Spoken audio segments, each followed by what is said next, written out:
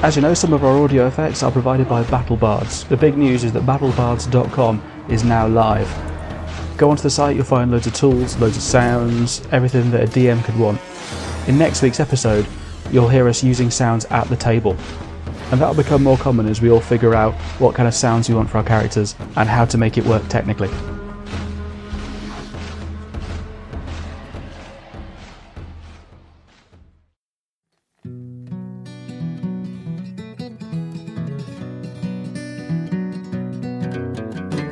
Hi, welcome to Swordnut Radio. This episode is our 5th edition Dungeons & Dragons campaign, Doors. Last time, the party made their escape from the compound of the Shadow of the White, picking up Jace, a man of ill repute and quick fists. As they'd seen before at the Siege of Kereva and the ambush at Kyneton, simple creatures became enlarged to monstrous proportions, and other beings materialised out of nowhere to disappear just as quickly. They were followed by a small group of cultists, and while they managed to fight them off, one of them managed to get a signal away. A giant materialised near the party. As Kara had dealt with the danger, keeping it away from them and disarming it, Rue made the connection that these strange occurrences were linked to the spilling of blood, specifically the cultist blood, and remembered that he had seen some of the Chosen at the Siege of Kereva plunging daggers into the heads of the fallen, returning them to normal. Searching the bodies, they found each of them carried such a dagger, and quickly applied them to the corpses and spilled blood. Unfortunately, they were unable to investigate further, as a mob of cultists, summoned by the earlier signal, chased them down the road, and they were barely able to make it away, with the aid of some misdirection. And let's pick it back up. In real life we have... Hi, I'm Adam A. I play Gimbal Gallowglass, Miniature Bard. Hi, my name's Dave Honaker. This week I'm playing Jace, and since he changes his last name every once in a while, I'm going to say Jace Warfinder. Cool, and... Nice consistent character I play. Via Skype... Hello, I'm Biddy and I play Rue and I play a warlock who has his very own destiny. Biddy is also joining us from the inside of an oxygen tent. Hola, soy Paul. Soy el máster y voy a mataros a todos. We're on the road. You succeed in your skill challenge, and we ran the skill challenge almost like it was combat. You were taking very short actions, because I want to break you into it. That's the first one we've done. We're going to go into another skill challenge now, which is a lot more broken up, a bit more regimented.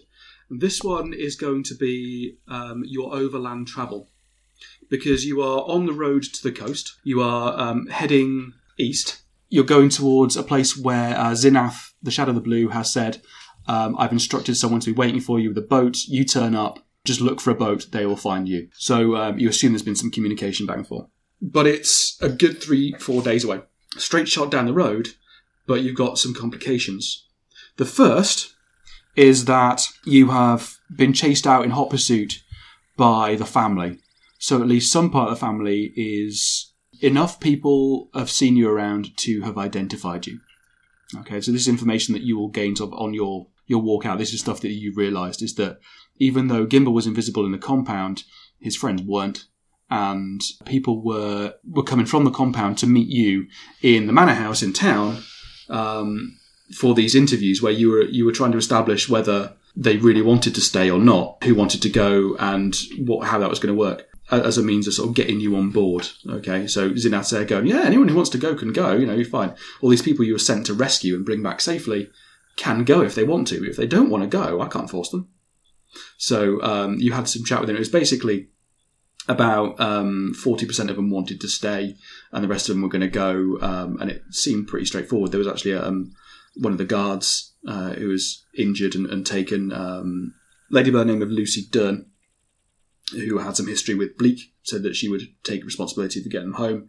And also some of the people on your list of people who must be taken care of, who must return. I think it was Helena Tarrant, seemed to be taking charge of the people who would return. And that seemed to be all right with you. But the upshot is a lot of people know who you are. They know that you're associated with Zinath. One person describing the lot of you to someone else would very easily pick up on that. So even if the people that you saw in the compound, who saw you in the compound, aren't the people who were in the room with you, they know who you are. They know who it was doing these things. You've got that complication, so you don't know where you stand at the moment. The second thing is that you had a week's worth of rations. You had 5 days worth of rations when you left Kereva. Those were provided to you. Now, it was 2 days to this town that you got to. I'm just going to let you know the name of the town is Middleboss. Just because fuck you, because you never asked. You don't care about my creations. So you used up 2 there. We'll assume that you didn't use any while you were there for the sort of the day and a half you were there, because you were being put up. However, you've got a 3 to 4 day journey now. So you've got 3 days rations left. You didn't say you were topping them up at any point. And you had to leave in a hurry as well. I've also got an extra mouth to feed. Exactly. You've got 3 days rations for 3 people because Bleak's kit didn't go. He gave a dagger to Gimbal by way of defence when they were attacked by the demon, but that's it. And Gimbal has now divested himself of that dagger. So you don't have any of his kit. So you've got 3 days of rations for 3 people. You now have 4 people. And 3, maybe 4 days of travel. That's if you stick to the road. If you go off-road, it's going to be at least 5-6 days, depending on the route you take. So what I want you to do is we're going to have a little skill challenge. And one of you is going to take the role of quartermaster. So the person who's responsible for feeding and watering in any way. So be that by getting more food or by distributing what you've got. One of you is going to take the role of navigator. Do you choose to stay on the path and be exposed, or do you choose to come off it? Are there shortcuts you could take? Could you just go over this hill or this sort of rocky terrain that is avoided, or cut across fields and such like, and maybe cut some time off your journey? And one of you is going to be the lookout, so the person who is going to spot opportunities and risks. So decide amongst yourselves who's who. Quartermaster, lookout, and navigator. With Tom not being here, can we still allocate him one of these positions? You cannot. The way I'm going to run people who aren't here is that all they can do is help. Okay. In combat, Tom could, or Karahad could give you advantage on a roll, and he can impose disadvantage on an attack if you are stood next to him. But only once per round, because he's got a shield. But that's all he can do. On a skill challenge or on a skill roll, if you want him to help you in some way, then he will automatically help. Okay, it's a shame. In fact, fuck it. No, you will roll a flat d20, and if it's 10 or under, he hinders you and you get disadvantage. And if it's over, you get advantage. There's no half measures. He either helps or he hinders. Okay, cool. But you can only help one of you any particular time. You're going to roll about twice, or until we reach the goal, which is to get to the coast. Okay, I was going to totally nominate him for quartermaster because he kind of so good about everything that he would do it fairly. In his absence, I'm going to say Gimbal. I think is probably best for that role. Okay, cool. So we'll talk about your characters. Like, what are you good at? What's your background? What's your history in the world? You know, like your character traits, your actual background, your skills. What do you bring? Because you would say on the journey, you would start by saying this sort of stuff. Like, actually, I'm pretty good at this or that. So. Well, Jace, despite the fact that he's probably been a pirate ship captain and various other things, he's not a proper captain. He was a pirate captain, so he's irresponsible, unfair, but probably quite a good lookout because he spent a lot of time trekking around between places, scouting out likely targets for raids and various. So I think he should probably and with be a not lookout. really knowing you very well, being someone we've only just met, I wouldn't trust you with like something as important as the food. Generally speaking, I think the more you got to know me, the less you would trust me with anything like the food. Or the booze. Gimbal has spent a lot of time being ostracised from most of the villages where he would try and gain something from spreading his arts. But they find out he's not actually a child. He's just some freakish little thing. Yeah. So he's going to be used to making everything last as long as possible anyway. Therefore, Rue has a very good point in saying that Gimbal would do best as quartermaster, and also Gimbal being quite a friendly person would also make sure, well, he'd want to keep everyone on side by making sure everybody got a fair share.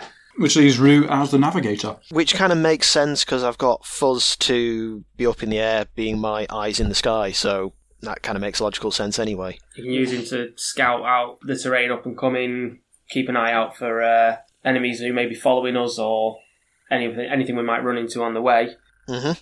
Does mean we get regular stops as well because you can't use his eyes and walk at the same time. Well, I don't necessarily need to use his eyes all the time to be seeing them. I mean, I suppose I can just have him up in the air because he can then contact me if he sees something specific, at which point I can then kind of do that, but otherwise he's just kind of up there. Because I don't always have to be seeing through his eyes, he can just be talking to me telepathically and sending me kind of like feelings and images and stuff, so long as the general kind of gist of his mood is fine. I know everything's going okay.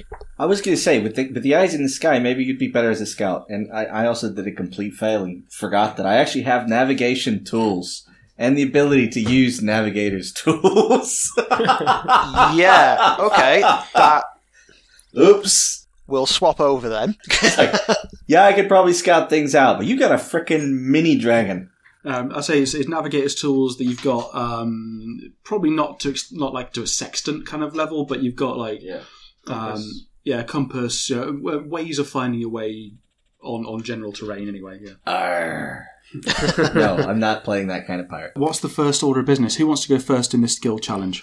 What skill would navigation be? I don't know what. It would generally be Survival, unless you can tell me why something else would make sense. Well, with using navigator's tools, I mean, survival is reading the terrain. It's reading things like that. I'm just... The way tool proficiencies work is, and this goes for your instruments as well, for Gimbal, if you are rolling a skill, let's say, call it performance, you're proficient in that, you get to add your proficiency bonus. Fine. If you're using an instrument with which you're also proficient, you get to add your proficiency again. So say I'm not proficient in survival, but I am proficient in navigator's tools and have them. That's my proficiency bonus once rather than twice. Yeah. Okay. You know you're headed towards a particular town. You know there is a straight road. You know there's a straight road, but you might be nervous about who's following you. Well, tell me what time of day it is. I mean, as well. Are we going off road, guys, or? Well, if we're starting this at the beginning of having escaped from the town, I suppose it's early morning because we were attacking during the night, weren't we? At the early hours. Yeah, everything happened very quickly. So it's the instant that you got away. Maybe it's just pre-dawn.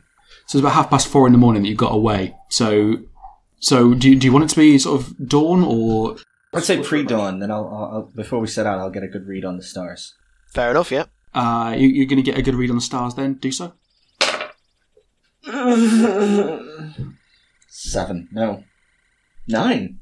It's average, so... That'll be 10, because it's 5 plus 2 plus 3. I'm being stupid, it's 10. So it's 10, okay. The way in which I don't have a target in mind, but the worse you roll, the more complications you get later on. Pre-dawn, the stars are a bit fuzzy. I'm a bit fuzzy because it's on land, away from areas that I know well, so... Yeah. So you've got a good read on general directions and such like, but what would have really helped you is knowing where your destination is as the crow flies to you. And you've got a rough idea, sort of within a 20-degree angle, about where it's going to be. So no fucking clue, in other words. Yeah. It's that way. Yeah. Not much better than just sort of knowing that this road goes generally southeast and you're generally wanting to go southeast-ish, maybe east, I don't know. But somewhere that way. And you've got a vague idea that you might be able to take a shortcut, but you don't really know. Like if you went off-road, you'd probably be quite uncertain about that at this point. So that's taking you into the dawn. What's the action? What are you actually doing here? I mean, are you walking while they're doing this? Maybe it's because you're walking at the time. Well, I'd imagine we've just narrowly escaped these people. We probably want to get away from them as quickly as possible. Yeah, we know that there's no. So you're not just going to wait until the battle music cuts out and then go right. I'm going to sleep now. I'm going to fast travel. Yeah. We know that there's no really substantial cover anywhere nearby anyway.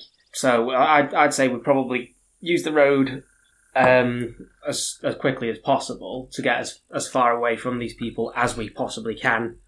And then obviously the further away from them we are, if we need to, we can go off-road to find cover. Also assuming that we were essentially racing Chinese whispers. It's not like there's a fast postal system by which they will send forth our descriptions. At least we don't think there is, so. I don't know, they definitely, you know that they definitely have at least 2 horses at their disposal, which used to be yours. Oh, shit. You forgot about that, didn't you? Yep, totally did. Whose responsibility is next? I guess it's mine, because now we know kind of what direction we're going in. I need to make sure that it's safe to head in that direction. So how are you going to manage that? I'm going to send Fuzz up into the air to get a good view of the land and check behind us to make sure they're still not following us and see as far forward as he can. I mean, he can't see massively further in front of us because, I mean, he's still affected by the horizon and everything. He's just, got more range. And I'm going to use his keen sensors which gives me advantage on perception regarding sight, hearing, and smell. So he's basically just going to be looking around, making sure everything's tickety-boo. Roll it. Okay, rolling with advantage, and oh, thank God, because that was a 3. And wow, a 1. So that was fucking terrible. Thankfully, I do get some bonuses on that, so that's a whopping 6. Yeah, Fuss is really tired. He's been flying for a long time now, and he's only a little chap, and he's been pressed into service quite a lot, and sort of going up and scouting and seeing and whatever. And it's just, not only is it that he's getting tired, is that you're going into the east. He's going into the sun, and so he's getting a bit blinded by that. So he's not on form. Mm. Although he at least does have a full belly because he's full of spider leg.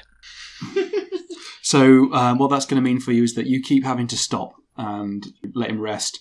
You'd like to just sort of walk and keep checking in with him, whatever, but you sort of stop and you rest, and then you get confused as well because his kind of like his sense of confusion and tiredness is kind of bleeding over to you, and you are starting to realise that you've been up since like midnight and it's really early, and you feel fuzzy-headed. You haven't eaten, you haven't had anything to drink, and you're getting quite grumpy. Footsore, why can't we just fucking bed down? They're not coming up, you're not coming after us, surely. Come on. Yeah, Gimbal.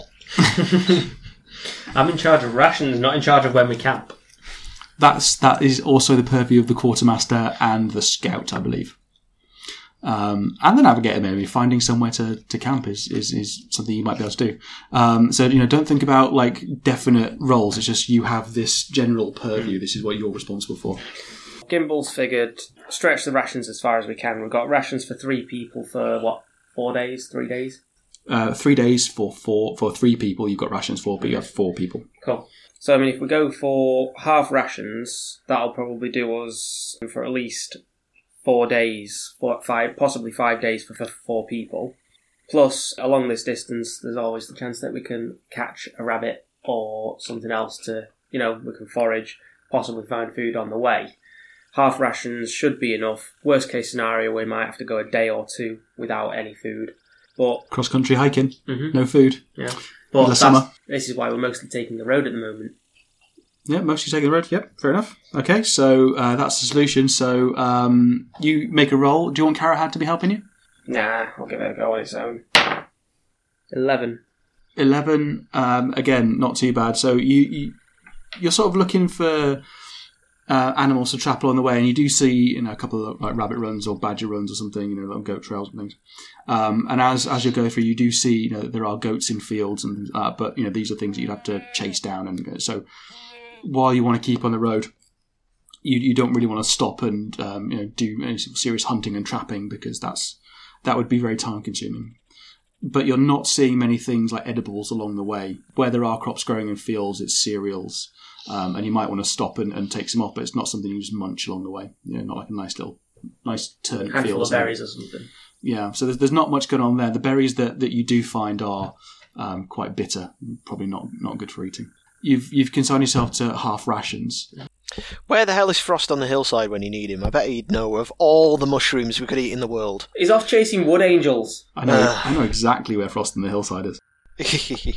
It's now dragging on for mid-morning. You've all been harrowed, and maybe you're all just a bit too tired, and it's starting to wear on you. I mean, you were tired and stressed, and the adrenaline left you from the fight, and you were left with just exhaustion, and you're sort of trudging through the mid-morning, and now Gimbal said, no, can't find anything, we'll have to go on half rations, and it's just like your morale has taken a big hit here. Let me know how you're going to go on, and so the next roll is going to take you through the next 2 days worth of travel. You're right, I was going to try and find somewhere to kip. That might be how it starts. You can describe something. It doesn't have to be one action. It could be 2 days worth of actions. It could be if you roll well, you've found some nice places to rest, decent places. I will tell you that in the landscape that you're in, it's pretty unchanging. It is quite boring. This is probably why this place kicks out so many pirates, is they all want to leave. You're heading downhill, which is a good thing anyway. So it's generally downhill, not sharply, but it's the trend is downhill. There's still lots of these field boundaries and such, but they're getting fewer and further between, and things are starting to become less arable and more livestock. Goats, the occasional cows, things like that. And there are little shepherd's huts dotted around up on the hills, and they're pretty far away from the road, so you'd have to leave and go up a hillside or something. But you do see them dotted around. Jace, you know full well that you passed a couple of villages on your way this way. Jason's sort of looking at the way the terrain moves and everything else, and just using his innate sort of stealthiness, just going to try and pick places where we can rest soundly, where we won't be visible from the road, where we're unlikely to be seen by herders and sheep farmers and whatnot, so we can get some solid rest in, because we're all knackered. You want to use stealth, don't you? You want to use stealth. I want to use stealth. Do you know what?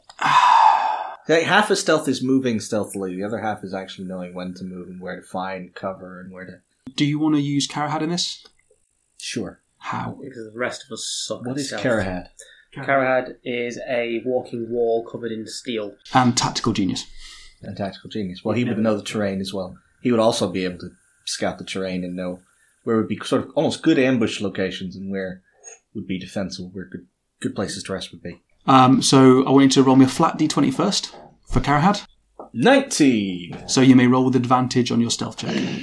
So basically Karahad's amazing rolling even transfers onto people who roll for him. Tom's just got this sort of aura that hangs around the die. 11 and 7, so that'll be 11 plus 16.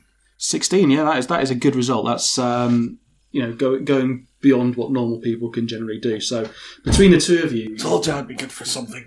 Between the two of you, you managed to sort of rustle up some places, and you travel the first day. So you're sort of pushing people through. Maybe sort of you find somewhere where you can stop and rest for an hour or so before moving on during the day. We can actually stop and have your meagre lunch, your half rations, and carry on. And you find somewhere that not only can you stop and not be seen and see the road and have you back to a safe place, as it were, but also where if you were to have a small campfire, say you've got like a small canopy of trees, for example, and it would the wind is going where the wind sort of like blows through, and it's diffuse wind is what you want. You've got this wind blowing through some trees. It diffuses around you, and your campfire is there's almost no smoke anyway. It's all pretty dry stuff, but it gets whipped away at source and it doesn't travel up. Okay, I got us fires. Next, Gimble's gonna do what he can to try and stretch the rations as far as possible. So he's gonna. Don't you have a crossbow, dude? No, I have a short bow. I have a crossbow. We're wandering through territory with livestock. Shoot something. you have a crossbow. Did I? Yeah, you picked it up off the mook you killed the other day. Oh yeah. Stick it on your character sheet, or you're going to lose it. I have an absolute shed load of bolts as well, so if you need some, I can probably lend you some. But they're bolts for a light crossbow. I don't know what kind you've got. Heavy. The same bolts. Sorry. Oh, okay, cool. What's happening now? If we've both got crossbows and you've got a bow, I think if all three of us shoot at one target, one of us might wing it. Well, Possibly. Well, think bigger. So this is like the activity of what is now a day and a half. Okay, so I'd suggest a goat, because although a goat can butt you, it's less likely to kill me than a cow would be if it ran over me. Although I stand to lose the most, we stand to gain. So I'd suggest a goat, but we also then want to make sure that we're not too close to any establishments where the farmer may come out and get us for stealing his livestock. Okay, so how are you going to skill that? Karahad's I'm already been used, so you can't use him. Yeah. Standard rules again, you can't roll the same thing. Mhm. Someone's just done. thinking perception to see, basically, go furthest from establishment. Okay. 16. You spot a place where there's a herd of goats. You just see them as they crest over the hill and go along the other side. And what really catches your eye is that there's a goat herd's shed sort of up on the crest, but there's a tree growing at the side of it, and you reckon no one has used that for a while. Or at least they haven't used it this season, because that would get repaired. So you reckon there's no one there. So you scamper up. You're taking Rue with you and sort of leading the way. You manage to bring down a goat before the rest of the herd. We're not going to stop. Curry time. Actually, that's totally doable. In my pouch where I keep all my spell components, there's various herbs and stuff, so we could possibly do a curry. Are they psychoactive herbs, by any chance? The components pouches always confuse me a little bit, because it basically reads as it's got whatever the hell you need for whatever spell you need to make, ever. And it's just, so long as you've got that pouch, you can basically cast any spell. How a component pouch works in my head headcanon, is you pull a thing out, you tell me what it is. From that point on, that's what is in it. So if you do a spell, like if you're doing a minor illusion, you need some fleece, right? Yeah. So if you pull some fleece out of that component pouch, your component pouch has a certain amount of fleece in it. If I think you're casting that spell loads of times, I'm going to want you to replace that. Okay. So yeah, you managed to get some goats, and between you and Rue, you kind of make amends for having put people on half rations, because it's a good cook up with the hidden fire that you've got. You can actually do a proper cook. You managed to sort of roast some goat and herb it up and whatever. It's not really a stew because you've got no sort of cook pots, but you do manage to make a really nice tasting thing. It's the best goat you've ever had, and your bellies are full, but you've also got enough and enough presence of mind to sort of make jerky as well. So you can go to full rations again, essentially. While we're sitting around the campfire, I sort of take out this heavy crossbow that I've now remembered I have, even though it weighs a ton and it's huge. And just sort of handling it, you can almost see fiddling with it and dropping it just because I don't know how to use this thing. It's like, I've got absolutely no idea how to use this thing. Is anyone else going to be better with one of these huge things? I mean, a normal crossbow I can use. Who can use a little normal crossbow? A kid can use a crossbow, but this is wrong. If you use it without proficiency for a good amount of time or start getting successes with it, you will gain proficiency. That's my house rule. Because you can learn to do things. You don't have to level up and gain proficiencies. Because in D&D it's very hard to gain proficiency. That's like a feat. But if you do it a lot, then yeah, you'll get it. If you use one skill over and over and over again, I'll let you become specialised. It's fine. Okay. Somebody tells me how much it's worth, and then I just say, okay, I'm keeping it. It's actually worth quite a lot. So, Rue, yes. as the lookout, what are you doing while this is going on? So you did go and help Gimbal sort of crest this ridge and take out a goat. So you're feeling like a true hunter. What am I going to do? I have read some books about setting up tripwires and stuff, so I'm going to try my hand at setting up a few simple snares that won't necessarily kind of like, it's not going to be like the trope of someone getting caught up with it and being hung upside down from a tree, but it might be kind of like make enough noise to give us some warning or something. So, if people are going to cross a line, okay, fine. So I'm kind of guessing that would be survival.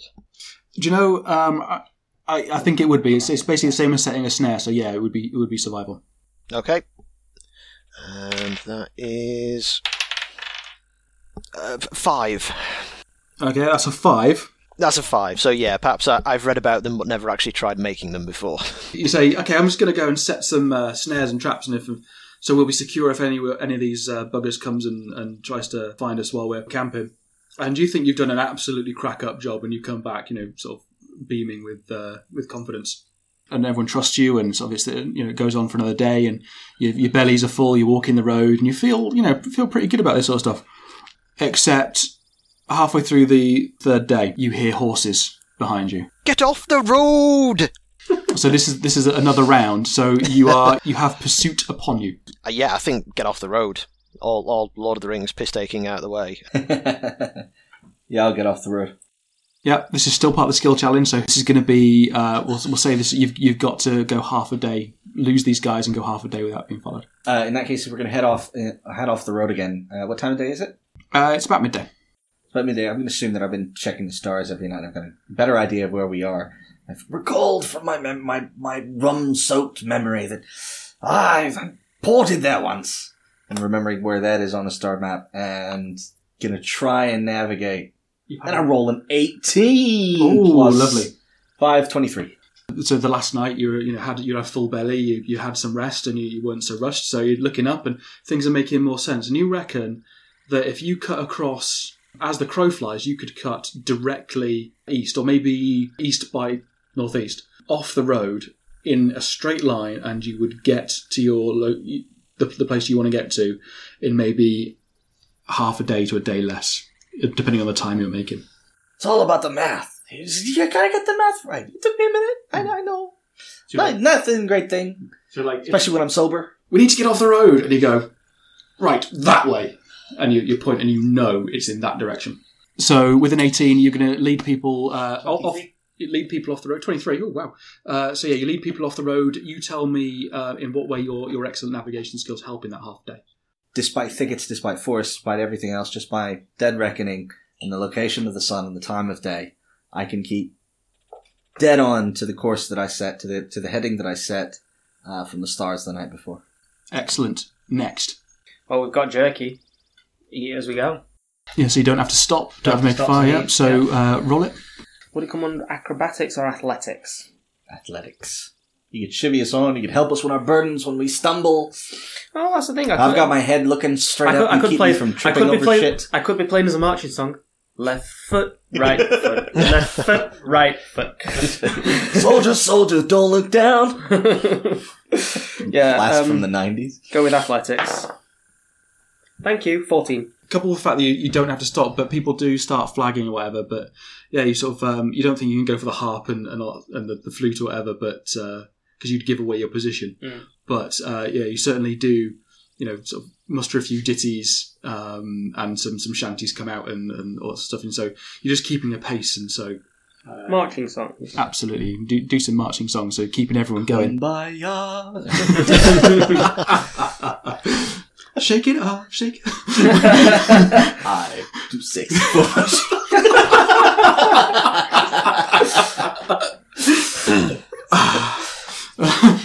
So, just as Gimbal gets through the last chorus of the Birdie song, Rue, what do you do? I'm trying to use deception, because I thought, although I utterly failed at it last time when we were trying to escape from those people, it's come to me as quite a good idea that cover our tracks as we go is a good thing, or try and do things to make them think we've gone off in different directions in case we are being tracked. So I'm going to use deception to mask our trail. Deception to match the trail. Oh, yep. Do you know what? Fine. Otherwise, we'll just be 3 people rolling survival. Yeah, I know that's the problem with these. It's like survival. We're now at the stage where our audience is big enough where I'll get fanboys correcting me. So that's why. Damn you! Fuck you, fanboy. You probably live in Wyoming. Roll it for me. That's when we get our first listeners. And do you want to use Karahad? No, I'm not going to use Karahad because that's a 21. 21. Okay. Don't think we need Karahad. So useless lump. You managed to do some really good work here, and some very strange things start happening. So you start sort of by getting a big sweeping brush type thing to start, like a big branch. Yeah. That you can use as a sweeping brush. Dusting our tracks, yeah.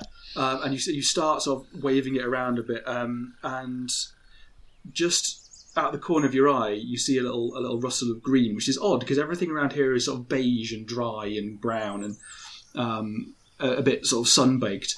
And you turn your head, and this oak leaf whizzes past your head, and you're like, okay, I haven't seen an oak for weeks, but fine. And it sort of like does a little circle in front of your face, sort of in an eddy of the wind, and then blows away off to where you can't see it. And you feel energized. So when you're moving through the woods and trying to sort of get the leaves and the detritus and stuff sort of moving back, you make a motion with this makeshift brush of yours, but you find that things are moving outside the range of it as well. There are things like twigs that sort of like, put themselves back together, or just enough, or rest in just the right way, or you knock something, it looks like you haven't stepped on that branch or moved that brush aside, or the odd little scrap of clothing that might have come off, the little threads and things end up just dropping to the floor. And you feel pretty eerie about that. Well, how do you feel about that? I think I'm waving my wood around and fantastic things are happening, so it's all gravy. And we're back down in the gutter. Yeah. I try for 1 minute to make a magical moment. Nope, never works. You should know this.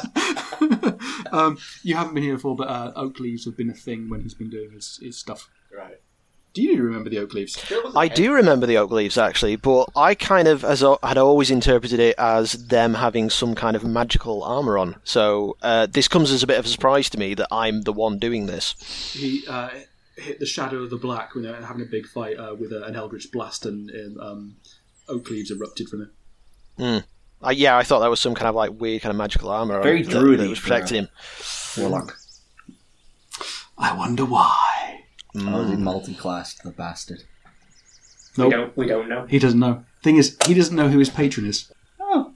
Your tracks are well and truly erased, and with those fantastic rolls, you make it free away. And not only are you free from pursuit, but you're heading in the right direction, overland, on a dead straight track that's going to save you like a day's travel. It is now the end of the third day. You've evaded capture, and you are in the wild. You are you've actually moved beyond the areas of cultivated fields which seem to line the road up to the first ridge or maybe two. Actually, we'll base this on what you do. So you create the terrain by your rolls. Okay, you create the situation, and we're going to have one more roll, and whether it's a good set of rolls or a bad set of rolls determines how you enter this town. Okay, so at the end of these rolls, you will be in this town on the coast, which you know the name of. You still haven't fucking asked. We know the name of it. Why do we need to? I think he's mentioned it tonight. No, that was the one we just left. The one you've just come from. Oh, just left. Shit. Well, I know the name of this town. I haven't been here before, but I would know coastal towns. It is, and it's called Varensdorf. Because it's coastal port, I will be known, and where I am known, my reputation goes before me, and I can get away with shit. You sure that's a good idea? We also what happened to Captain Jack Sparrow. I was going to say, it's very Captain Jack Sparrow kind of There is no Jack Sparrow. In this, yeah. Huh? You mean I took inspiration from my character from a major motion picture? I'll tell you what, Gimbal, there was a Jack Sparrow. He was a legendary adventurer in the There was no Jack Sparrow. Who's it? It was Varkit. Varkit. Over these days while we've been walking and everything, have we had kind of like rest periods, like enough to gain back spells and stuff? You have over the last couple of days. Oh yeah, we've at least had a couple of long rests. We've been moving all day, every day, so we've literally stopped, eaten, slept. Yeah, you have reset. You've got everything, all your resources. Excellent. Okay, cool. Gimbal's had no time to do any of his tinkering and stuff like that. Well, if you want, you can whittle something on the way. So how are we gonna approach this? So we're gonna get to the town and be in the town. So it's like your first meeting in the town is part of the skill challenge. Okay, so it's like how you get in there. All right. So we're not going to stop the skill challenge at the border of the town. It is up to you to finish up where you're going, because the point is to get there and get this boat, or to figure this out. Okay. So who's doing what? You all should just follow me. I'm well known in all these towns. Everyone's terrified of the great legends of Jace Warfinder. You'll be my new crew. We'll steal a ship. We'll kill some things. We'll rampage ram. It'll be fun. Oh, and drinking. Mustn't forget the drinking. And who wants to make the first roll? Gimbal will. Nobody going along with my plan? Everyone ignores me. Why are you ignoring me? I'm the great Jace Warbender. Let me finish. Gimbal. Tiny little nose who just like walks up to you, puts one finger on your lips. Goes, and then perception. I'm going to roll perception. 11. And Gimbal's just going to say to Jace, so yesterday wasn't it Warfinder? Now you're Warbender. I can never be asked to remember these things. This is what my secretary was for before I killed her.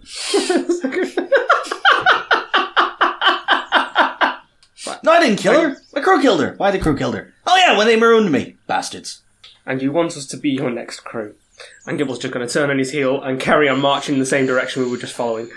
Okay, so how is your role doing in this? So what is it you are actually doing? Effectively trying to figure out if he actually knows what he's talking about. So this is more interpersonal. So this isn't going to be a part of the skill challenge, because you're just trying to get a read on someone in your party. Okay, so insight then, whatever. 17. 17, you get to ask 2 questions. The set of 3 questions with insight is he hiding anything? Is he lying? What is he feeling? Yeah, what are they feeling? But if you roll a 20, you get to know if they're lying. Mm-hmm. So which of the 2 questions would you like? I'm going to go with what is he feeling. And you must answer truthfully. Boundless, if unfounded confidence. And your other question? Is he hiding something? On this, because that's a really tricky thing, do you want to roll the deception? Do you want to? Not really, I'm always hiding something. Most of all, I seem to be... You're a pirate. It's a general state of being. The one thing I do seem to be hiding beneath the facade is actual competence. So you got a really good read on this guy. So you sort of go, right, fair enough, and then trek off. And what role are you going to make to get placed in your capacity as quartermaster? I'm going to go with medicine, and I'm basically going to use it to see if I can tell if any member of the team is in obviously dire straits, like flagging, likely to be unable to make it any further. What do you get? Oh, nat 1. Nat 1! Nat 1! Oh! Someone definitely has the shits, but it's you. There was that thing that Rue looked at and went, "Is that?" I know we're roasting the fuck out of this, but is it supposed to squelch like that? And is that yellow stuff coming out? Gimbal, is that healthy? And you just had that? Gimbal's always been used to eating whatever's put in front of him, so Gimbal will have just grilled it a little bit and scarfed it down quick. Not even going to chew, he's just going to swallow. Poor understanding of anatomy, there was this sort of like a hard lump that you just bit into, and there seemed like a bit of goo in there. And he didn't want to think about it, just swallowed quick. Gimbal had a prairie oyster. Yeah. Actually, no, you just figured out what it was. There's nothing wrong with prairie oysters. Yeah, it's not that it's poisonous or anything like that. It's just you suddenly remembered the epiphany came back to you and you realised what you've just eaten. Yeah. Well, not just eaten. I ate a few hours ago. Mm. He's now going to stop in his tracks, look a little bit. What's the word I'm trying to think of? A bit green. Uncomfortable. Bilious. And just dash off to the nearest bush. Starts thinking you might be pregnant. You know. Gimbal's run off to this bush, struggling with his pants as he goes. All you hear from behind this bush is just, "Oh God, why?" And various noises along the lines of, "I can't be a mummy." And so you're going to. By the time you get into this town, you're still feeling a bit sick. Rue, what are you doing? I'm going to use a history check, and I'm going to use the fact that I'm learned in magical history and folklore. You still have another one area of learning that you could have gone to, in which you will get your advantage. Do you want to spend that and be that geography? No, if only for the simple fact that I should have totally have been using that for about the last week's worth of game. in game time. Suddenly turning around and going, "Oh yeah, by the way," would make me feel very stupid. I know about all of the world except for this bit. Yeah, I'm going to save that. But no, I'm going to use my knowledge and history of folklore and stuff to recall everything I can think of about traditions and superstitions based around seafaring and stuff. Because obviously, these guys are going to be fishermen and stuff like that, and I think it'll come in handy, help us blend with the crowd a bit more. You know full well that seafaring folk around here are superstitious as fuck, okay? But I want you to roll and see what comes up. Okay, and because I'm using that folklore learned thing, I roll with advantage, yeah? Uh-huh. Okay. No, fucking hell, dice. That was 4. Fuck off. And that was 6. You reckon my 8 with my +2 history. It's not that you don't know anything; you know wrong things. So you tell me what weird kind of superstitions and rituals do these guys have? What I'm going to say is all the books I was reading and unknown to me were for the different coast, because different areas have their own kind of superstitions and ideas and stuff. So it was all just completely wrong. So everything's kind of wrong, but not wrong. So when I'm talking about mermaids and describing them, it's just, yeah, they've got mermaids, but it's just not how I'm describing them. I'm describing them with tentacle bottoms, and they've got no, mermaids have got fish bottoms and stuff like that. Just the basic concepts are all there. It's just I've got the details completely wrong. So when we come into the town and we start interacting with people, your challenge is to completely fuck up a ritual greeting or something that seems like someone who's grown up in rural Poland who comes to London and starts trying to do Cockney rhyming slang. So that that kind of fish out of water sort of thing. Yeah. So that's the basis of your role as well. Just let me know when I need to do that, because I've got an idea in my head for that. And as the last roll, we're going to have Jace. Basically, what I'm going to do is I'm just going to avoid these two idiots. He stinks to high heaven. The warlock is doing strange, secret handshake type things to everyone he goes to, expecting them to respond. He looks like the little dwarf looks like a tree trunk who just walked in out of the bush. I'm just going to talk around to ask the local fishermen, see if any ships that I know have been in port, have a few drinks, blend in like a sailor. Okay, so the first guy you walk up to is sort of mending nets outside his house, and in fact, make a roll, and we'll see how receptive he is. 4. What you forgot in all of this is thinking, yeah, I know the locals, fuck these rubes or whatever. What you've forgotten is that this cult is everywhere. Okay. So every single place. But you've forgotten that. You've sort of like, in the initial weirdness, you kind of like you just hand waved it. And you're preoccupied with your interactions with the cult when you got to Middleboss, which were very much more in your face. And so you haven't quite put it together that they are just everywhere. So you go up to this guy, trying to sort of make your bona fides, and this sort of man sort of looks up with this little beatific smile on his face and goes, "Hello, brother. I'm about to be of service to you today." What the fuck was that? It's a slightly different regional accent. It's different. You've walked for 3 days. You walked from 3 days from here. You will find someone. I was wondering if that's like constipated South African. Yes. There we go. No, I have to try and recreate constipated South African for everyone we talk to in this village. Maybe just this guy. I don't know. It's wonderful. Oh, fuck. Yeah, completely lose my cool based on that roll. Yeah, you sort of react surprised, and he comes up to you and he sort of gives you these little phrases, and it freaks you out. So, your consequence is that you're going to be absolutely freaked out here. Yeah. I can do that too. The blood chill up on the way. There you go. I'm just walking up to everyone I see saying, with open arms, I call upon the Sea Father to put his blessing upon you, and go in to hug them. Every single person I come across, because as far as I'm concerned, that's how you greet sea folk. Every single one of them lets you.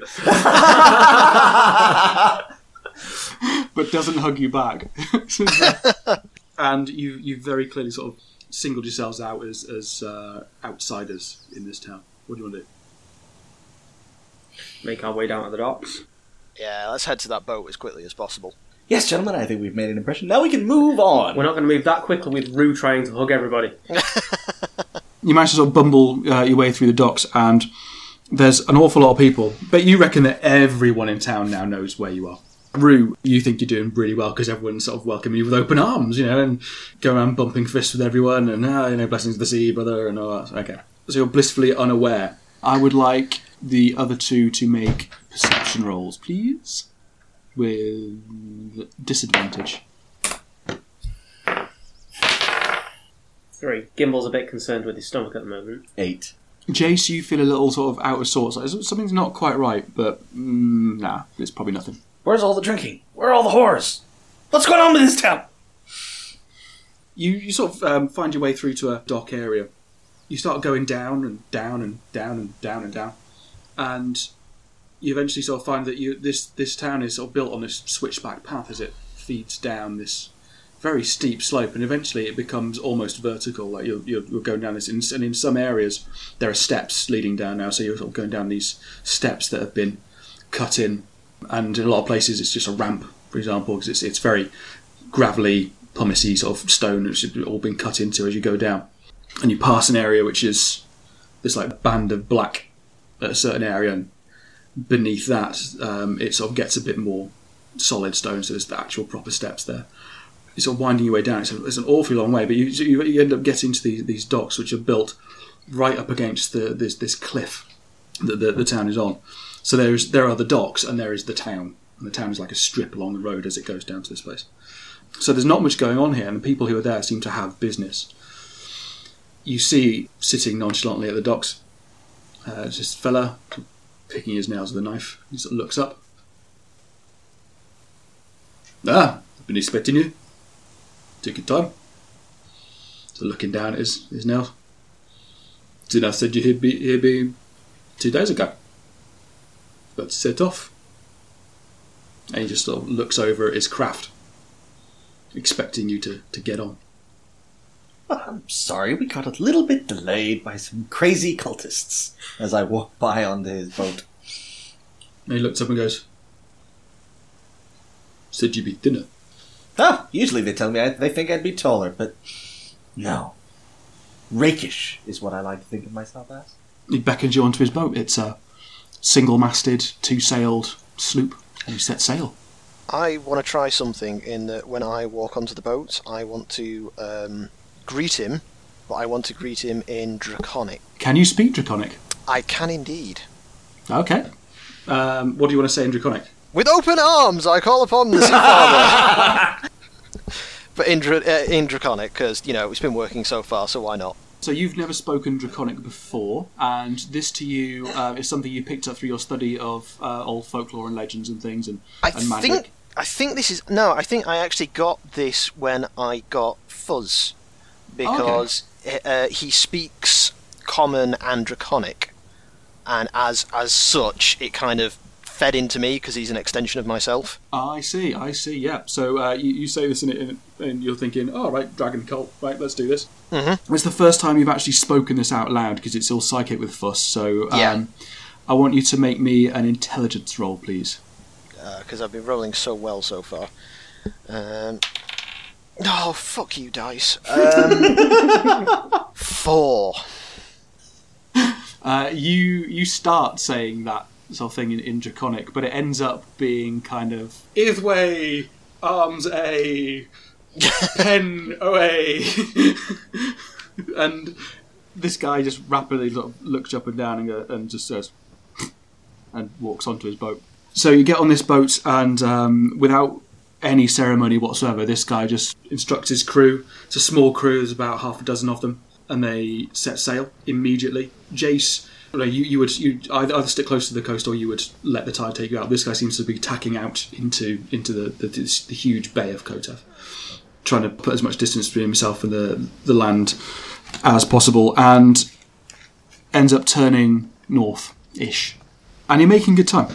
You can't see any land to the north or to the east, to the south, apart from this cliff that's extending. So you've got this huge grey cliff above you. Absolutely huge grey cliff. About halfway down, there is a very striking band of black. Absolute jet black. Very thin. And beneath that is white. Blinding almost when the light catches it. And this extends just as far as you can see to the horizon. What would you like to do on this boat? I would like to find a campfire, because we need to have a heart-to-heart with Jace. And you can't do these things without a campfire, apparently. Yes, let's have a fire on a small boat. Well, they generally It's made out of wood and made waterproof with even more flammable things. Well, they generally have a brazier. Rue tries to sort of gather a few bits of detritus around and is at the bow of the boat, sort of trying to click a little firelighter above it. Let's get this going. And the first mate of the ship just sort of walks up to you, doesn't say a word, and very firmly, very slowly takes the firelighter away from you and walks away. Remove it from your inventory. Unless you want to get it back, remove it from your inventory. Fair enough.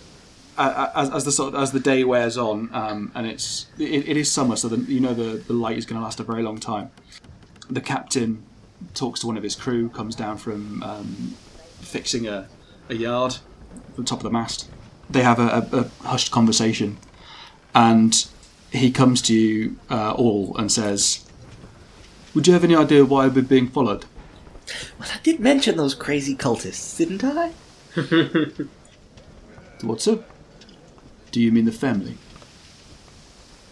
Well, not so much crazy as very devoted and honourable and lovely and wonderful.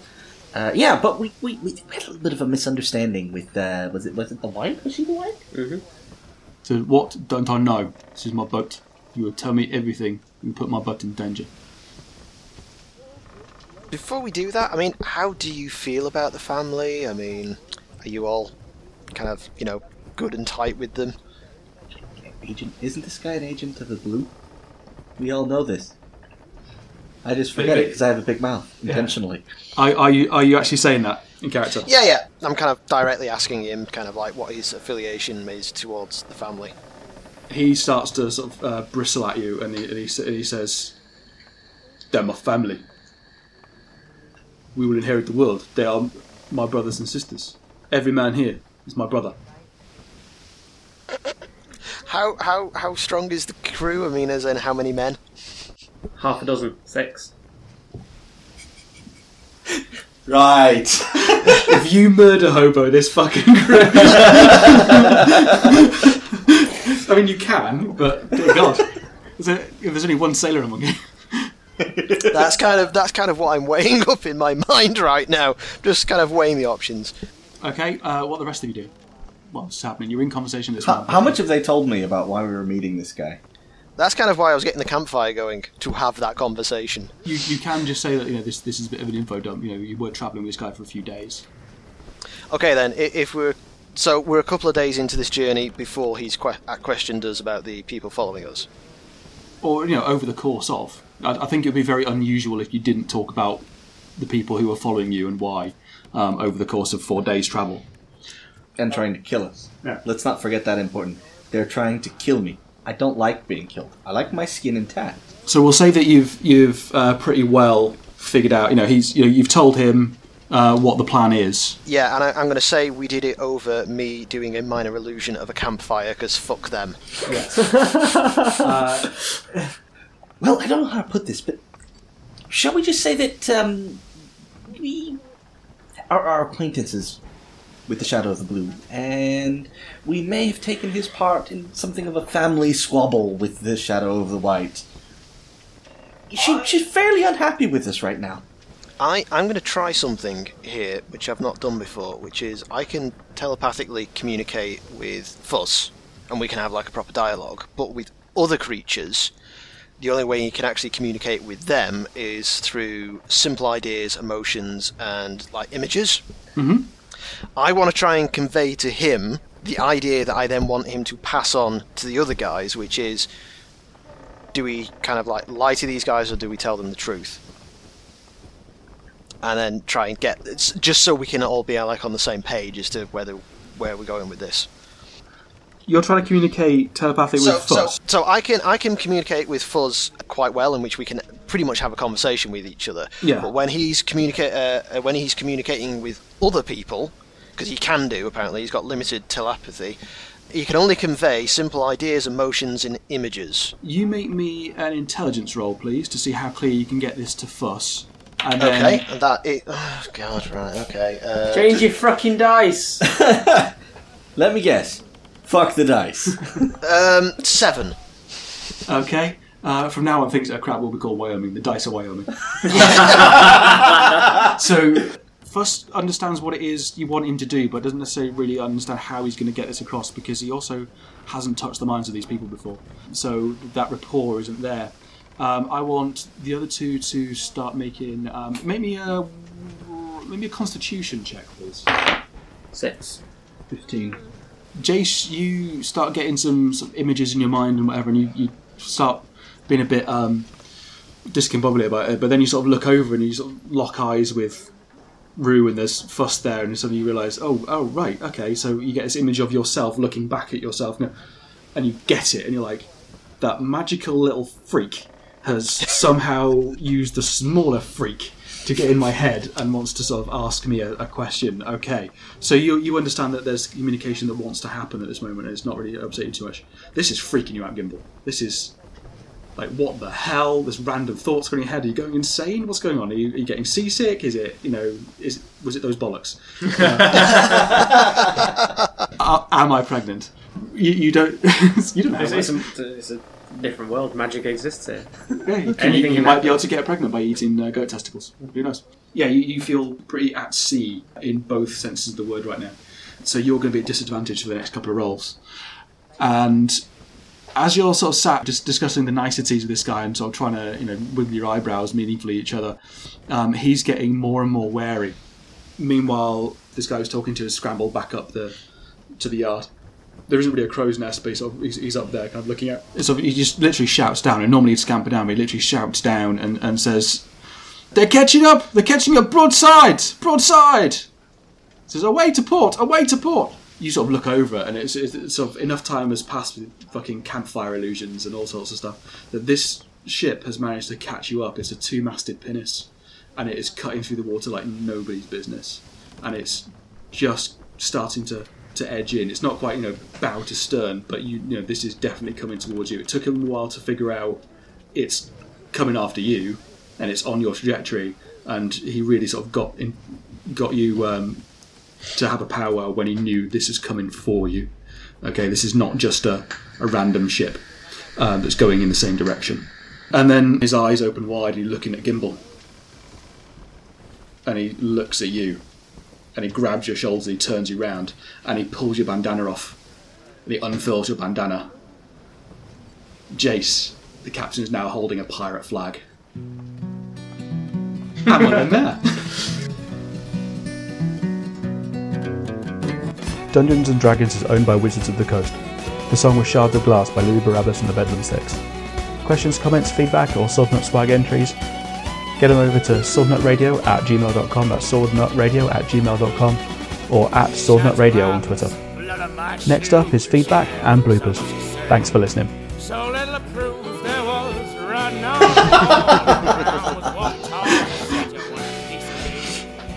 That'll do. I was hoping for a sea battle, but that overland stuff took a bit longer than I thought. It was entertaining enough that it took a while.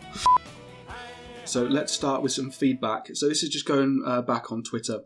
Interesting news for the Sword Nut Swag competition, which is you make us laugh, cry, or hurl in any particular way. It could be anything, absolutely anything. Doesn't have to do with us. Just something creative. Send it to us. swordnutradio@gmail.com or at swordnutradio on Twitter. Anything you like. Pictures, text. So far the entries are a couple of photos, one of which has been photoshopped, a knock-knock joke. However, they're all about to be blown out of the water by some fan fiction. Which, Biddy, prepare yourself. Okay. Brian features heavily. Okay. You remember Brian? Yes. There we go. Brian was an octopus. He's familiar. He was a bit of a handsy badass octopus. octopus. He was like a fucking ninja Death Star, but mobile. He was awesome. And drunk. Yeah. So... The character is the player. Whoa! No, the character was great. That's on the way. That will be interesting. Oh, and I've given a sort of honorary entry to Iban Ruith, who has kindly sent me a... Because I'd like to do my intro in different languages, because I just have the same thing over and over again. You guys get to play different characters, and he sent me my opening line in Spanish so that I can learn how to do that, which is nice of him. And also, if you're listening round about now, this will probably be the time when I am playing on the How We Roll podcast as an actual player. I get to do playery things, and You do indeed. And apparently our characters are going to have a drinking contest at some point, which will be amusing. he's still alive. I try to kill them because I'm just guesting, but one of them's still alive, and we didn't get to have a drinking contest. So, and my entire purpose is to stay alive, and I almost get killed all the time. I had been waiting. Right, for ages to play this one joke because Aaron, who plays Lee, has a really sort of really bass, well spoken voice, and he's very well. Yes, I will come to you, young grasshopper. Yeah, and he doesn't put an accent on or anything like that. And so, from my head of having seen a million bad kung fu films, is that his character Lee, the monk, who's very, very sort of martial artsy, sort of Eastern character, and sort of very mystical. He's actually speaking Mandarin or something like that. And what we hear on the podcast is his bad English dubbing. And so. For ages, the whole reason that I've sort of said, oh yeah, I'll guest him over is because eventually I want to play this one character who's, I don't care what he is, what they do, even if it's just a guy in a shop who appears for 4 minutes and then goes, and thankfully they let me play an entire character, which is the guy who doesn't understand him. He has no idea, what? Hey? What now? And because everyone was watching the Twitch stream at the time, it fell so unbelievably flat. Most of us noticed it. It's just how do you react to that? Just repeat everything that he says. Yeah. I always find it interesting in role-playing when you've got some conflict in the party. And if that has to be something tense to play, well, that's not necessarily fun. But if you can have genuine misunderstandings going on inside the party, it's brilliant. was gonna say, have you noticed how often Owen and I almost get into PvP? Yes. And actually got into PvP, which is apparently banned in a lot of games. Owen plays the person that you're not, who Penny would like you to be when she turns up, of Love Flute. Yeah. I think that's why she hates you guys so much. It's because she turned up, she was looking for a particular known bard, she's found this one. Yeah. Yeah, I think you mentioned it last Joe week. would also like to come onto our podcast purely to play Deoc Brown, who is a Magiantist. Sorry, a what? The Giantist. It's like science and magic, but Magiants. So, and a lot of functions of 8. Yes. so wait a minute. Science and magic had a baby. Isn't that just like Scientology though? Oh, please. If only Scientology made that much sense. No, it's basically he's a wizard, but he thinks it's science. He thinks that he puts these machines together and they work because, they're machines. They don't. So whenever he leaves, stuff goes wrong. If he's not present with his machines and infusing them with magical power, they go wrong. And he never realizes this. He never figures out why when he gives something to someone that has a limited lifespan. That sounds like a really good basis for a film. Yeah, it really does. But I'd like to have Joe on to play that character as well. I mean, even if it's like a one-shot where it's just based around that concept and we just do weird shit. You'll have a lot of fun trying to figure out how to mix things like this. Oh my god, it's perfect for Red Dwarf. Who'd it be from Red Dwarf? I don't know, but it was just like that landing in the Red Dwarf universe. Why the fuck not? We've prevaricated enough. Feedback. We have feedback. This is all off Twitter. So, from Sabrina. So we have dog invading table. Because we have things that could be confused for toys. Dographone. And John's assessment to know why he's not the centre of attention. So Sabrina has been going back through our back catalogue to listen again and figure out what she's going to do for the fan fiction. I'm so glad I wasn't here for that. I'll say your episodes hold up really well. They're just as good on the second or third listen. And then a couple of hours later said, I want to keep listening to Saw Net Radio, but I also want to read this awesome book by Stephen King. The struggle is real, but it's actually The Dark Tower she's reading, so go read the fucking Dark Tower, don't listen to our shit. Read them, they are good books. Yeah, it's amazing. And at this time, they're going to make a Dark Tower film series, and they've cast, what's his name? Idris Elba as Roland. Who? Idris Elba. Who's that? He was Heimdall in Thor. Yes. And he'll be fucking amazing. Pretty boy. The pretty boy bad guy. No, he was the guy in the big gold suit. The British Guardian. Oh, him! Yeah. Luther. Yeah, if you ever watch Luther, he's absolutely perfect for the role of Roland. He's perfect for many things. Yeah. I'm very jealous. Imagine, for those who haven't read The Dark Tower, it's imagine the Wild West sort of man with no name. Yeah, post-apocalyptic. But it's the man with no name from The Good, the Bad and the Ugly and Fistful of Dollars, Fistful of Dollars More, and all the rest. Yeah, of they are amazing books with a little bit of magic in there as well. Yeah, but also mixed with a knight errant. It's incredible. It's very mystical and science fictiony. Cross-dimensional with different eras of the entire world. Stephen King universe. Yeah, it features in this thing in some way. Really, really good books. We did an episode on LARP, myself and Biddy, and we drew a blank on disabled LARPers. If I can, in a tabletop role-playing game, I can cast a fireball. I can't do it in real life, obviously. Or you could turn up in with severe mobility issues and not be able to move from the neck down, but you can still play a warrior in tabletop. But what about LARP? Is it just, tough titty, you can sit in your wheelchair and off you go to the pub kind of thing? You can be an NPC, or you can't go off road and do these things. I just put some feelers out, and Rob Davies, who is at LARPbook on Twitter, who's involved in running some various events in the States, said, yes, we know some disabled LARPers. Whether they can take part in combat depends on the terrain and the type of disability, but that there are also some systems whereby they can do that, where they don't go into the woods and things. They're in dressed sets, as it were, or they're in urban environments or whatever, and it can work.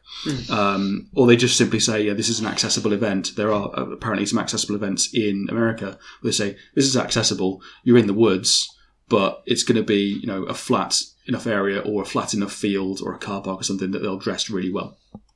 That's cool. That is good. Oh, and as soon as we're on the subject matter, the website that I kind of wanted to give everyone when we were discussing all this, but just was playing out in my head, is actually www.larppages.co.uk, and that's a really good UK-based directory for all different groups and systems and associated businesses and stuff that sell all the various stuff for it. So it's just like a Yellow Pages of LARP in the UK. Cool. There's also, I've been reading of Dice and Men, which is the story of D&D, thanks to Christmas present from the lovely wife. See, that's also a thing you've got to learn to do, is always publicly thank the missus for anything. They do talk about some LARP as well, where there are systems whereby you actually stop and declare what you're doing if it's something that you physically are unable to do. For example, if you're going to cast a spell, rather than have to throw things or whatever, and that be a physical limitation, you have a whistle and you blow it and everyone stops and you read a thing and you've got like a certain number of things you can read, little scripts.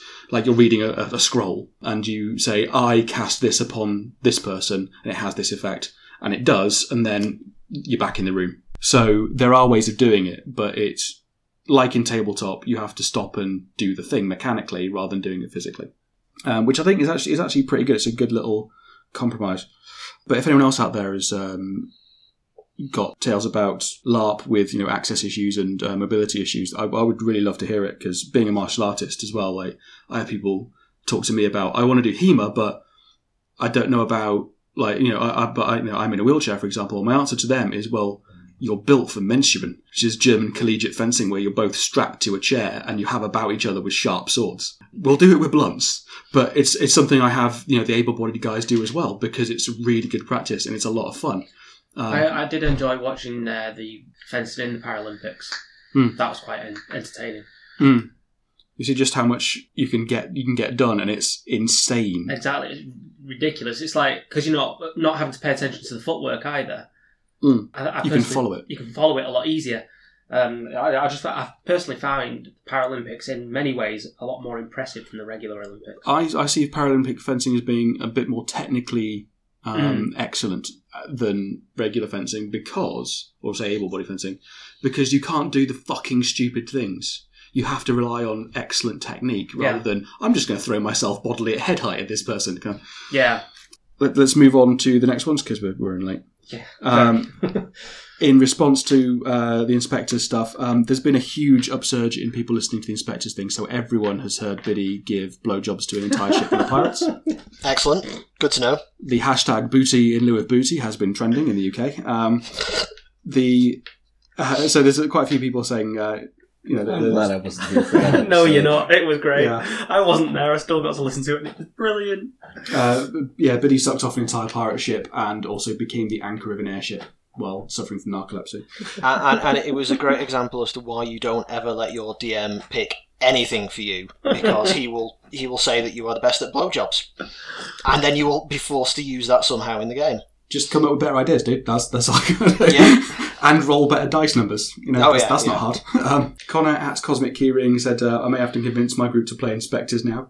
And Sid, Ghostbox, Ghost Crate, who's at The Ghostbox, said, I recommend everyone interested in actual play podcasts check out the upcoming How We Roll podcast featuring Swordnut Radio.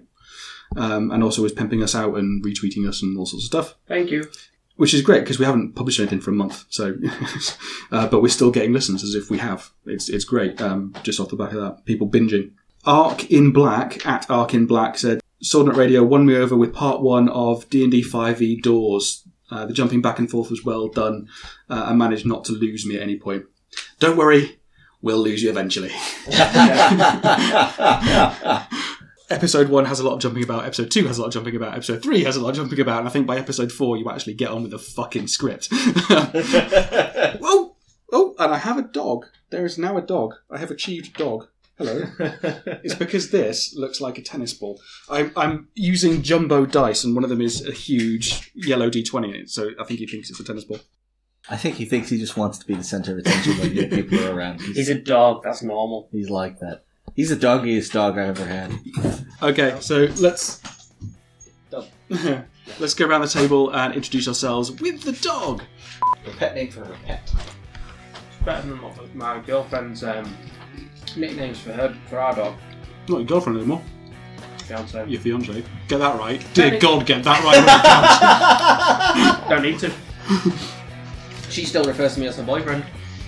No. Yeah, This she can. No. Listen, this is an important life lesson. She's allowed. Reciprocity does not work in marriage. We try. We strive for reciprocity, but we never succeed. No. And it's a lifelong battle. You can't quite let it go. You can't quite lose that fight. You've got to kind of keep it alive. Otherwise you lose the respect, but then it's just, no. Yeah. Yeah, she's got to have a way. But he's got Hero Quest. Never heard of it. You have not lived. But I don't play tabletop. Up to this point, you have not yet earned a soul. You have not played. I don't know. I've read everything Dad has. That's it. Hero Quest is what got a lot of people into roleplaying. It's the first time I ever DM'd, really. Oh, so it's a classic game. That's why I can't read the house. Not really Yeah. It's expensive, yeah. It's 80 quid to get a decent set on eBay these days, if you're lucky enough. Can you hear me? Yeah, can I hear you? Can you hear me? Yes. Can you hear me? Can you hear me? Can you hear me now? I'm the dog. How about here? And today we're going to be reenacting the invasion of Normandy. I lived there. Everyone's lived in Wales. Where? Aberystwyth. Oh dear. As a blue-eyed Germanic man, I never expected to experience racism outside of Africa. Then I went to Wales. And I was like, okay, I'm the pariah here. Yeah. That's why you stay in Cardiff, which is the English capital. And I'd just like to say thank you very much to the Welsh Tourist Board for their latest bit of money towards our way. I hope this advertisement for you has done you proud. This message is brought to you by the Welsh Tourist Board. It's not all sheeps and lava bread. Yes. Wales. It's not as crap as you've heard. Yeah, we're also sponsored by Liverpool Tourist Board this evening. So this message brought to you by Liverpool. We're so sorry. Noise from dogs is fine background noise. Utterly fine because it's cute. Right now he's brought his toy over and he keeps on pouring at me and giving me that look of please. We might just have to play the dog instead of do this. This is dog.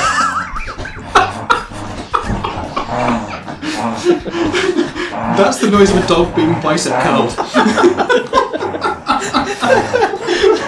Can you hear this bit? Yeah. Oh, I can hear this loudly. Oh, this is very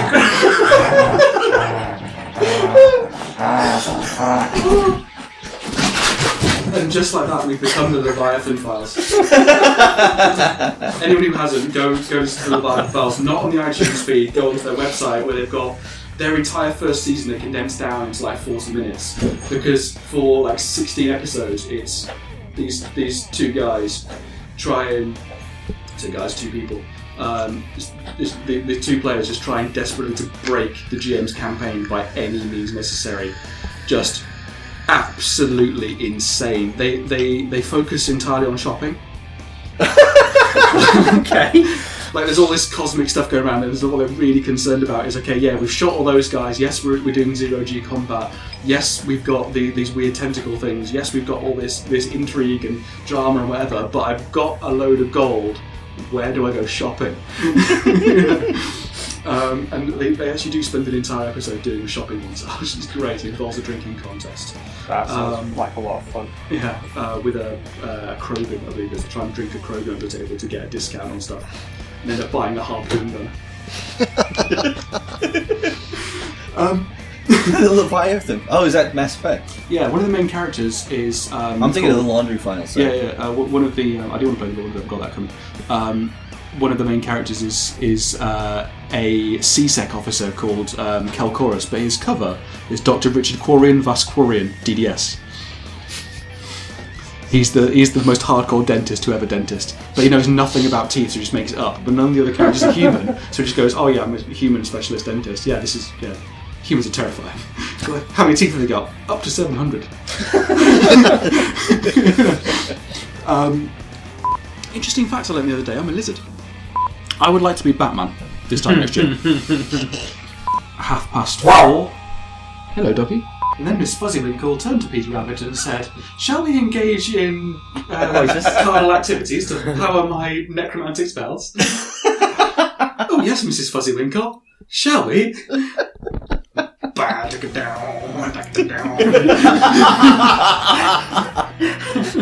And I just ruined Peter Rabbit for everyone. I can save it though. Go Except online, for the furries.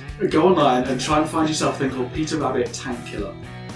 It's amazing. It's Peter Rabbit as a Second World War hero. Cool. Okay. There is a bazooka. That may be my new webcomic. Big girl on a podcast. Oh, you've had one, haven't you? Yeah. We never have. Two. How do you find them? Depends if you count Dax as well. Friends of friends. Because dwarf means port. Fuck you. Fuck everyone. Fuck everyone listening.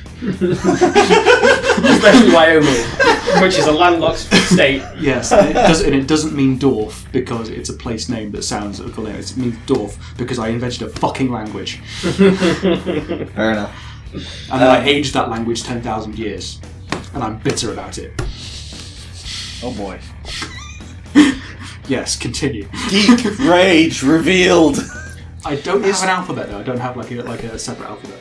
No. Do you know the way you're kind of like venting about this? I kind of feel we're going to get to the port and Cthulhu in power armor is just going to Fine. Reading my notes again. Although, just sit there and masturbate that dice all day. Yeah. Everyone listening knows exactly what that's going to look like. That's him. Use some lube, man.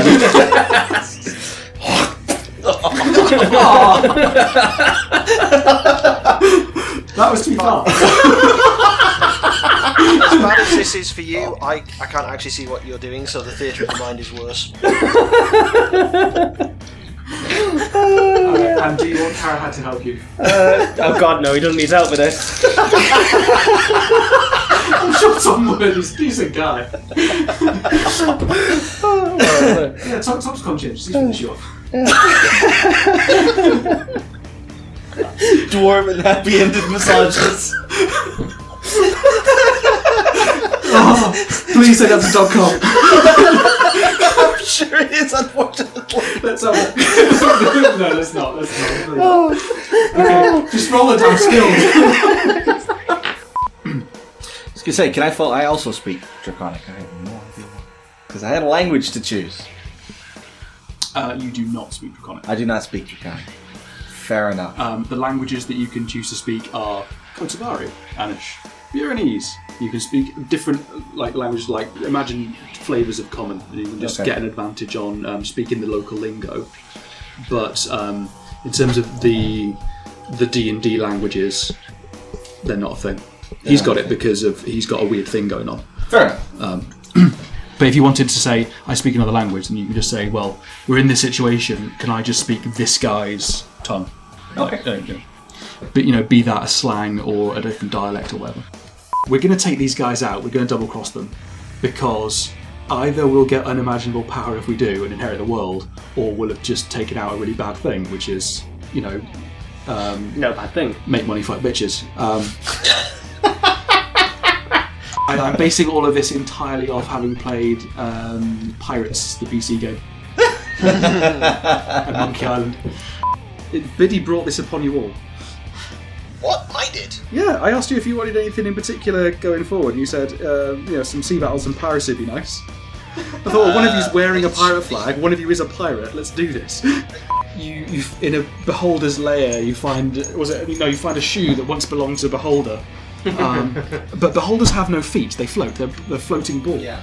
And so the guy from Morgan, the chap from Going In Blind podcast, goes, how does this work? How? It's a beholder, it has no feet. And so, well, there's people come in all the time and die in and leaving their stuff, whatever. And people have stuff they don't use all the time. It's like people just collect things and never use them. And someone else came on going, "Oh my god, it's not a beholder, it's a behoarder." And so, for that moment, I've just been thinking to myself, and like the idea of a golem, really. So it's like you go into this beholder's lair, and as part of their lair actions, they can make the surroundings do things. Yeah. They've got these legendary actions as part of their lair. Oi. It's a new mechanic for 5e for high level monsters, and I was thinking, well, if it was a beholder, maybe it's like you go in, there's these huge stacks of newspapers, and they just come alive and start cutting you and all that sort of stuff. And then I was thinking, no, trash golem. So he's a hoarder golem, and it's like a golem made out of cats.